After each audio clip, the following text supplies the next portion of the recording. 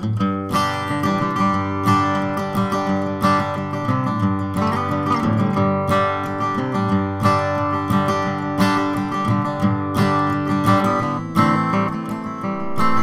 to our Jackson home, Front Porch Conversations without the front porch. I'm joined here by my brother from another mother here on the board today, Mr. Kevin Adelsberger. How are you doing this morning, Kevin? Oh, Jim, it's great. We have a Jackson native with us this morning. It's one of the interesting things about our Jackson home is that almost all of us, except for Anthony Kirk, are transplants to the city of Jackson.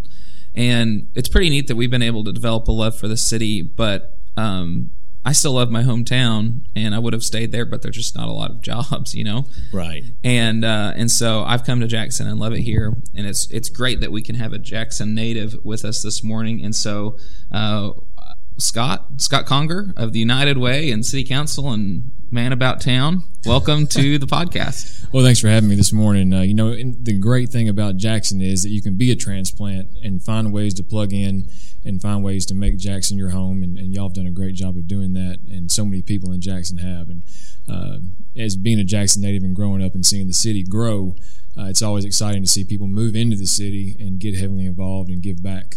And so I'm happy to be here this morning. Yeah, it's great. So, Scott, we just kind of talked about you being a Jackson native, and so tell us about growing up in Jackson. Where'd you go to school, university, things like that? All right, okay. So, Jackson native. My family's been here since 1830s. Wow. Been heavily involved. My great-great-great-grandfather was mayor of Jackson during the Civil War. Great-grandfather started a business here in Jackson. You go through Midtown and some in East Jackson, you still see Yandle and Conger stamped on the concrete on sidewalks. Grandfather was a business owner and ended up becoming mayor in 1967 and served until 1989. And so, born in Jackson, grew up loving Jackson, being taught the history of Jackson as I was growing up. My grandmother still lives in the same house that they've lived in since 1956. Wow. And she has a pictorial slideshow, the old click slides, of historic Jackson, and she does goes to the library sometimes and does that still, and it's very informational, entertaining. Except for the last slide, it shows the 3 generations of Robert Conger. I think I was about 5 years old then, so she's showing people all over town my 5-year-old picture. But that's what Facebook is for nowadays, right? So grew up, and when I started school, that was before the school system consolidated. So I was in the city schools. My mom and my grandmother both were teachers. My grandmother taught in the city school system. My mom taught in the county school system. And so I was Andrew Jackson, Highland Park, and got to 3rd grade. Consolidation happened, and you could take your child to school with you where you taught. So moved to Denmark, where my mom taught. And I think in my 5th grade year, we moved out into South Madison County. And so continued on West Middle, went to Southside, graduated, went to University of Mississippi.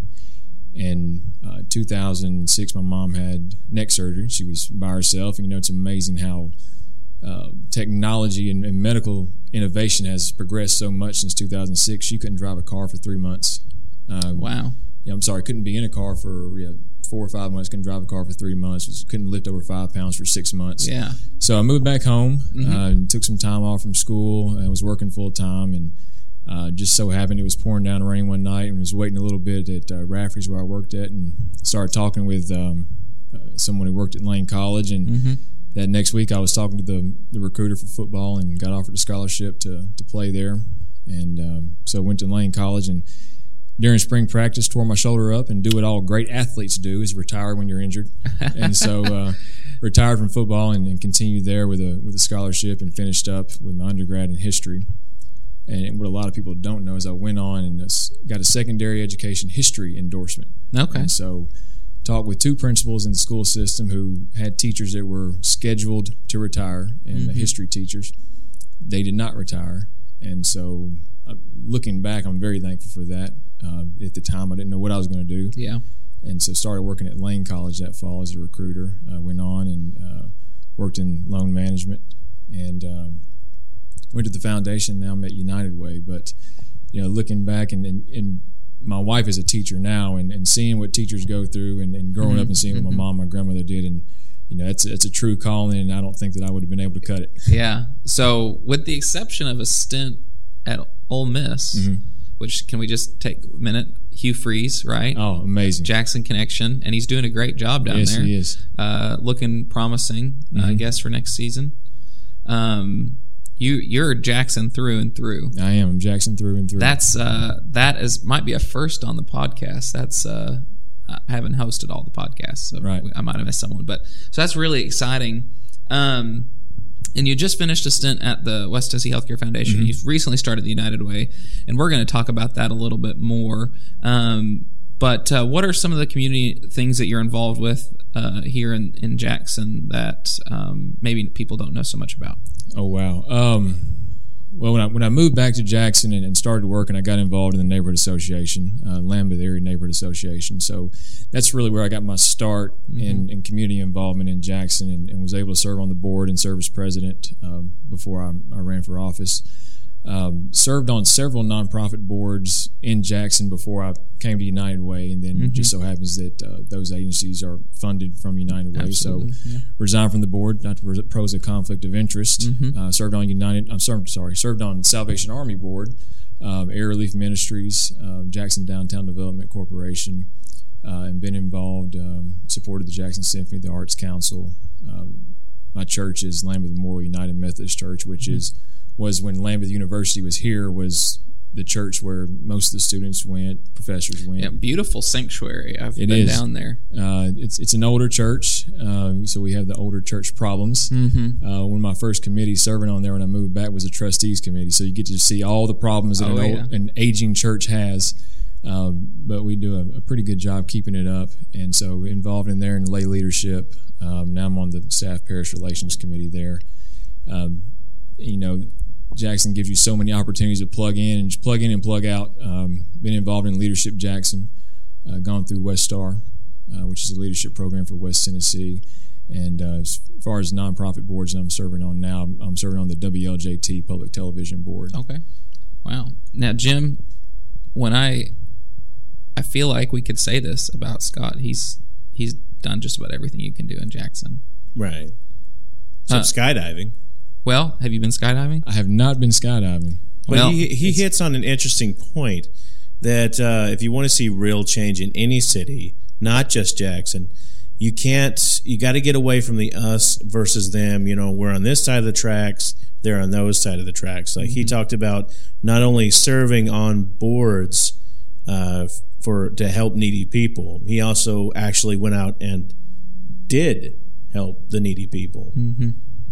If any city, including Jackson, wants to see positive change, we got to see all of us as Jacksonians, from the guy standing outside on the bypass by Walmart asking for change all the way up to the mayor. We got to see all of us as Jacksonians and all of us as important. And be willing to get involved, which Scott has proven repeatedly that he that's will right. And you touched on a good point of we see this divide where I live in North Jackson, or I live in South Jackson or East Jackson, and that's really detrimental to any community to have that separation of where you live at in a city, because if we're going to see a city progress and see a city move forward, we're going to all have to come together and realize it's going to take everyone. That if one part of the city suffers, then ultimately, especially a city the size of Jackson, only 68,000 population, we're not in Nashville or Memphis where a portion of the city can be left behind and the city still be prosperous. We have to all come together and make sure we bring everyone through and move forward. And there's together. a lot of that in the news today, like trying to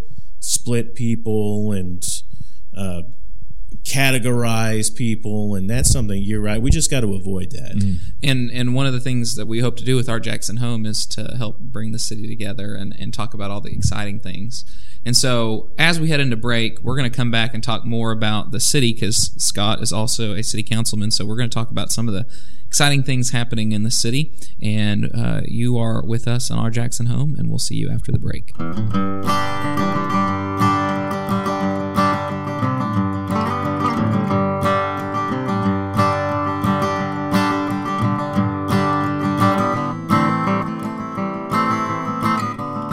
Welcome back to our Jackson Home, Front Porch Conversations Without the Front Porch. We're here talking with Scott Conger of the United Way. So, Kevin, tell us a bit more about Scott Conger as we head off into segment 2. Well, I think one of my first interactions with Scott in the city of Jackson was when I was at the Star Center, or possibly even RIFA, as a city council member. And that's all I knew of Scott for a long time.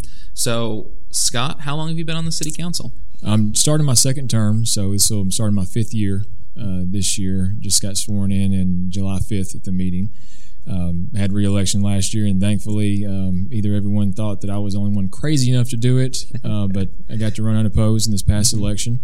And so get the opportunity and the privilege to serve 4 more years on the city council. And what, if you could kind of describe to our listeners the area that you represent, just so because a lot of people might not know who their city council member is. Right. So I would think, based on what I know about where you live, there are some people that are listening that you're their representative, but they might not know that. So give us a general, I know it's kind of hard to map out all the lines, but if you could give us a general area. It's a meandered district, and probably when it goes to area, my district is one of the smallest ones because we divide the districts on population. And so it's heavily condensed in population in my district. So start on the north side of the Lambeth campus and move to the hospital area, to Highland, take in Hollywood, actually all the way out to the Casey Jones Village, and jump just across the bypass around the Doubletree area, down Wallace Road and come to North Parkway. So it meanders kind of funny and crazy, and the funny thing is the north side of the campus, Lambeth campus, the football field and the baseball field are in my district. Yeah. The actual buildings are not in my district. And then one side of Arlington going from Lambeth to Highland is in my district, and the other side of the street is not in my district. So it's... Wow. Yeah, that's complicated. Yeah. And I think when I used to live in Heartland Place Apartments next to Kmart, I think I was in your district at that time. If people are wanting to reach out to you as the city councilman, what are the best ways to contact you? They can... All of our information, all the city councilman's information are on the website. My cell phone's published on there just because I'm never at home and don't have a house phone. And I'm happy to give it out. It's 394-2577. That's the easiest way to get in touch with me. Jim, I think we have a moment that just happened here. The first person to give their cell phone number out on the podcast, Scott Conger. See, that's why he's a good councilman, because he realizes that people should not be afraid to engage their civic leaders. In fact, they should embrace it. They should feel, if they have concerns about something in their town, don't be afraid to call the mayor. Don't be afraid to email somebody. One voice can make a difference. One voice can change something for yay or nay. So don't be afraid to engage. You don't know what's going to happen, but you know what exactly will happen. If you don't engage, nothing will happen. Absolutely. I represent roughly 7,000 people, 4,500 voters, and that's how it's divided up based on registered voters in the district.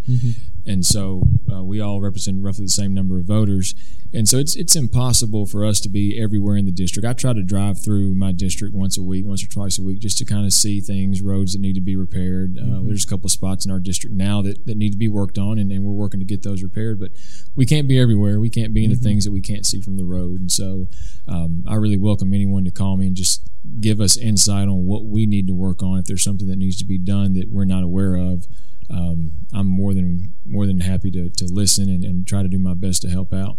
I also have an email address. That's sconger@cityofjackson.net. That's my city email, and I check that from my phone frequently. And you're pretty active on Twitter, too. On Twitter, and if nothing else, just run by the United Way office and ring the doorbell. Absolutely. So what are some things that's going on in the city that people should be excited about? One great thing that's going on right now, Tuesday's our city council meeting, our August meeting, and we'll be finalizing and approving the One Jackson Civic Master Plan. Okay. And so that is the 20-year plan that includes the entire city. First time since the 1970s that our master plan, long-range plan, has included the entire city. The last, I think we've had 2 since then, include portions of the city. We want to work on downtown. We want to work on Exit 85 area. Those plans, specific portions. This plan actually includes the entire city. And we're doing some things different as far as sketch drawings and business plans for when people want to open a business, build a building. They have to submit renderings now to our planning commission because we want our entire city to be inclusive and kind of be cohesive on where we're going as the direction of the city. And so that plan's several hundred pages. It's pretty extensive on what the plans we want to have. Every thoroughfare coming into downtown is going to be revitalized at some point in this plan. And so it's exciting stuff to see what we're wanting to do to improve the city, to make it more, I call it user-friendly, because when you drive, you want to come downtown. When businesses come to town, they want to see downtown and talk about the school system. Absolutely. Because there's a certain aesthetic, too, about being in Jackson. You mentioned earlier on that you can still see some of your family's, you can still see your family's names on some of the buildings. And it could so easily... And the park. There's a park. It could be so easily a situation where they say, well, this is a new building, let's whitewash it, repaint it. But I think that adds to the charm of towns, where you can see the past just under the surface. You can get a picture in your head of what this building must have looked like 80 years ago, 100 years ago. And I think that's something that small towns should hang on to, their past. And one thing we have in the plan and what we've done in Jackson is those historic areas we've zoned as historic areas. So you have to go to the Historic Zoning Commission, the Planning Commission. If you want to do any modifications to those buildings, they have to fall within the historic guidelines. So we keep that historic preservation going on in those areas that are historic. Is that civic master plan is a big deal? Is it online for people to go see? Master plan is online, and I'll be happy to send you the link to that. Yeah, and we'll put it up in the show notes, Jim. Okay. So if you want to see that, it'll be in the show notes. And then what time is the well, I don't know if this will be up in time for that meeting. So, our city council meetings are the first Tuesday of every month, and we meet at 9:00 in City Hall. Our agenda review meetings are usually, provided there's not a holiday around that day, the last Thursday of the month before the first Tuesday. Gotcha. And we meet at 5:00 in the city council room there, and both of those meetings are open to the public. Wonderful. What are some ways, if people are wanting Jackson? I love Jackson. I think it's a great place to live. I don't want to live anywhere else. What are some ways that we can help make it better? I think probably, and you talk to the Chamber of Commerce about this, perception is reality. You go to Jackson, Mississippi, you go to Madison, Mississippi, anywhere that's not within our viewer range of local media, and they say, wow, Jackson's got some great things going on. You're growing, you're expanding, you're bringing industry in. You have your Jackson Walk, Lift Center, which is almost, I think, at 100% capacity in the apartments. I've heard last week, 100% capacity. Houses are being sold before they're being built. But as you get closer, and the people who watch the news and hear about things that go on think that Jackson has issues that not necessarily are the case. With a city that has a population of almost 120, 130,000 a day, right next to an interstate, we have a lot of people that don't live here that come in here to cause problems and then jump back on the interstate and go back home. So I think what we need to do is work collectively on that perception of what Jackson is, and really do things like our Jackson Home is doing, promoting the good that's going on in Jackson and focusing on the negative, because you look at statistically, a lot more good things happen in Jackson than negative things. Absolutely. Let's close this segment with one question. What is your favorite part of being a city council member? I think being able to talk to people and getting the idea that you get to help people on a daily basis when people are calling you, they have issues. And one thing that I realized early on, and probably was instilled in me when I was younger, when I saw my grandfather deal with people when they would call him, that no matter what's going on in that city at the time right now, when that person calls you, that's the most important thing going on in the city of Jackson for that person. So you have to treat that issue, no matter how small it is on the grand scale of things, that's the most important issue that we have going on. You have to at least deal with that problem the same way every time. Absolutely. Well, we're going to go into break here for a moment. We'll be back with Scott Conger and more about his work with the United Way. So stick with us. We're here between the Mississippi and Tennessee rivers. It's our Jackson home. Don't you go nowhere.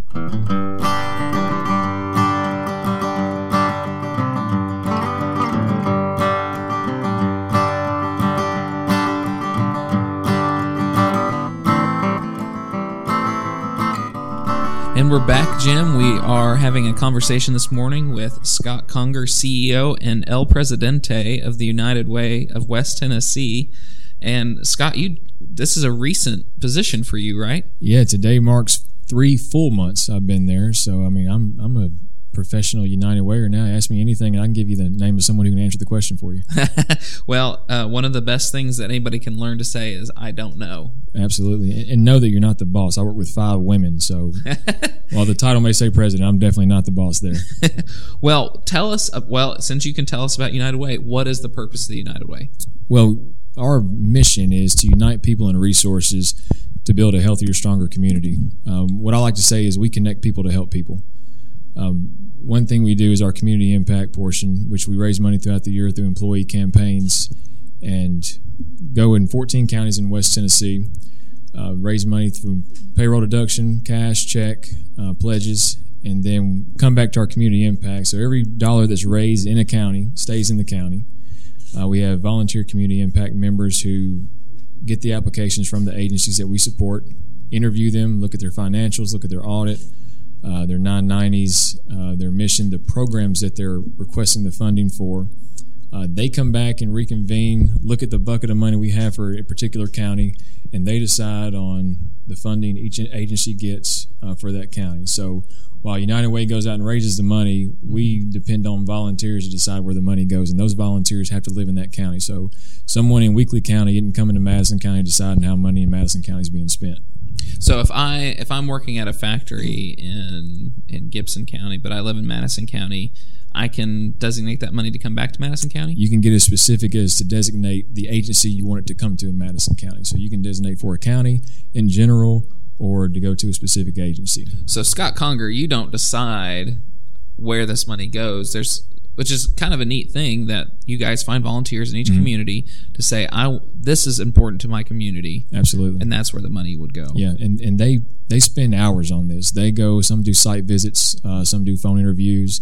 Some of the panels have them meet at a central location and interview them. I was fortunate enough when I started in May was the wrapping up the community impact process. So I got to go to the meetings where the impact panel chairs for each county were meeting, and they would spend 2.5 hours talking about what agency gets the dollars, because every agency that applies has gone through the due diligence. They're all worthy causes. They look at programs instead of agencies. So a nonprofit agency can't say, I want to be funded just in general to go in my operating budget. It has to be funded for a specific program. Has to fall within health, education, or income. And so they look at that, pour over that, and come to a decision. Submit that to our staff. We submit it to our West Tennessee board. They sign off on it, and then we start giving the money to those agencies. Now, when people give to the United Way, I've wondered about this, and you talked about what goes into figuring out where it goes. Can people see some sort of a report about where their money's going? Absolutely. We have an impact report that's on our website. I'm actually going to the Humboldt Rotary Club today to speak, and I'm going to show them a breakdown of where it's being spent in Gibson County. And so we're try to be as very transparent as we can. Right. Keep everything above board. That's something you really want to look for in a charitable organization. Right. We get audited every year. Our 990s, our audits, our financial records are all on our website. We report to GuideStar every year of what our financials are. So our goal is to be transparent, because what you've seen in Kevin, being a nonprofit, especially the way people give, they want to see where their money goes. They don't want to give to an agency and say, well, I think they're doing good. I hope they're doing good. So we try to show people what we're doing. And the way we're changing up this year is our campaign process. When we go to individual counties, what we've done is gone to those counties already, talked to the agencies and people who receive services from those agencies in the counties, and making specific videos for each county. So people in Dyer County are seeing people in Dyer County that they've helped with their dollars. They're not seeing someone in Weakley County or Gibson County or Madison County. So we're bringing it home and showing people that your dollars stay local. We reinvest them through volunteers. And so we're trying to make the biggest impact we can from United Way to the community in West Tennessee. Well, that is probably a more elaborate process than people realize that you guys use, which is really excited. So let's talk about how much How much did y'all put back into the community last year? This last year, we put $1.36 million back into the West Tennessee community. Like I said, each county gets their own bucket of what they've raised, and so it's not evenly distributed. If a county raises more than someone else, then that county is going to get more money to distribute back into the community. And the money that we raised also goes in the programs that we operate. So anyone in West Tennessee, in our service area, 14 counties, can dial 211 if they need a service. And you're going to talk to someone in our office. They're going to ask you what county you're in and what you need. And they're going to pull up our database, and let's say you're in Madison County and you need utility assistance. They're going to say, well, Area Relief Ministries are the people that you need to talk to. This is their number. This is the day that they take applications for utility assistance. And so it takes the guesswork out of it. So if someone, when you get to that point of needing assistance, it's an emergency. And Absolutely. So you don't want to have to go through the process of finding these numbers, talking to people, find out where you go. You can dial 211, makes it very easy and very direct line to where you need to go. We've also partnered with a group called FamilyWise. And just almost any pharmacy in West Tennessee you can go into. If you're underinsured or if you don't have prescription insurance, you can go and pick up a card, fill it out, and on average you save about 20% on your prescriptions. So in the past 7 years, we've saved West Tennesseans a little over $2 million through that FamilyWise project. A few years ago, we started and partnered with Bancorp South. We do a volunteer income tax assistance program and branched out last year to include a little bit of Dyer County, but mainly in Madison County. And we were able this year to help 201 people completely free. They have to fall within some guidelines of their annual income for families and individuals. They get a return, don't charge them anything. We brought a little over $400,000 back to West Tennesseans this year. One story that really sticks out, I got to go to the reception dinner for the volunteers, and they were sharing some stories. 63-year-old woman came in, got her income tax return, saw what she was getting back, and started to cry. And they asked her, why she was crying. She said, well, the past 3 years I've been charged, I think $150, $220, $250 each year to get her income taxes filed, and was getting nowhere near the return she was getting this year. And so she was being taken advantage of because she didn't know where to go and didn't have an opportunity to go and have a regular accountant. And so she got to go through the program and was able to get it free, get a much bigger return than what she was getting, and was just overwhelmed with emotion. We easily could have serviced almost 800 people, the people that called for appointments, but our volunteer base wasn't big enough. The training program is extensive, and so we provide that training for volunteers, and they have to have some knowledge in accounting and filing income taxes. Very extensive training. I volunteered to be a greeter next year, and they told me I had to go through training to open the door and greet people. So it's the whole process is extensive, but making a difference in people's lives every day. It's totally worth it. So that's one way people can get involved is volunteering to help do tax prep. If you are an accountant or have some background in that, give Scott a call. But what are some other ways people get involved? And I understand a lot of workplaces give to the United Way. Do a workplace campaign. If your company does not have a workplace campaign, give us a call and we can get that started up. Very painless process. We give you a form, you fill it out, check payroll deduction if you want to do that. If you want to give a one-time gift, you can do that as well.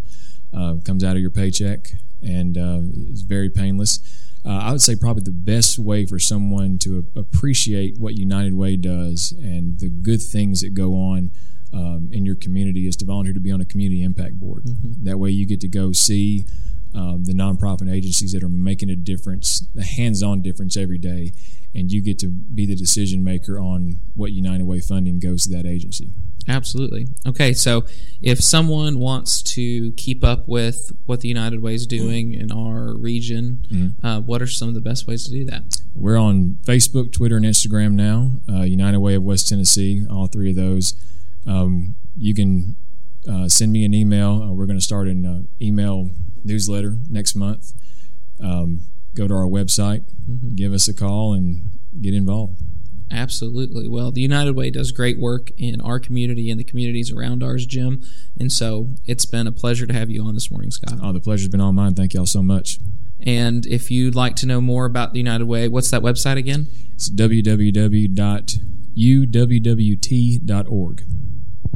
All right, so hit that up, and then in the show notes, we're going to put the link to the Civic Master Plan. And Jim, I think this closes out another episode of Our Jackson Home. It does indeed. So Y'all remember that if you want to hear more Our Jackson Home podcasts, just head on down to www.ourjacksonhome.com. Check out our great stories and videos, and love, love, love Jackson, Tennessee. We'll catch you next time.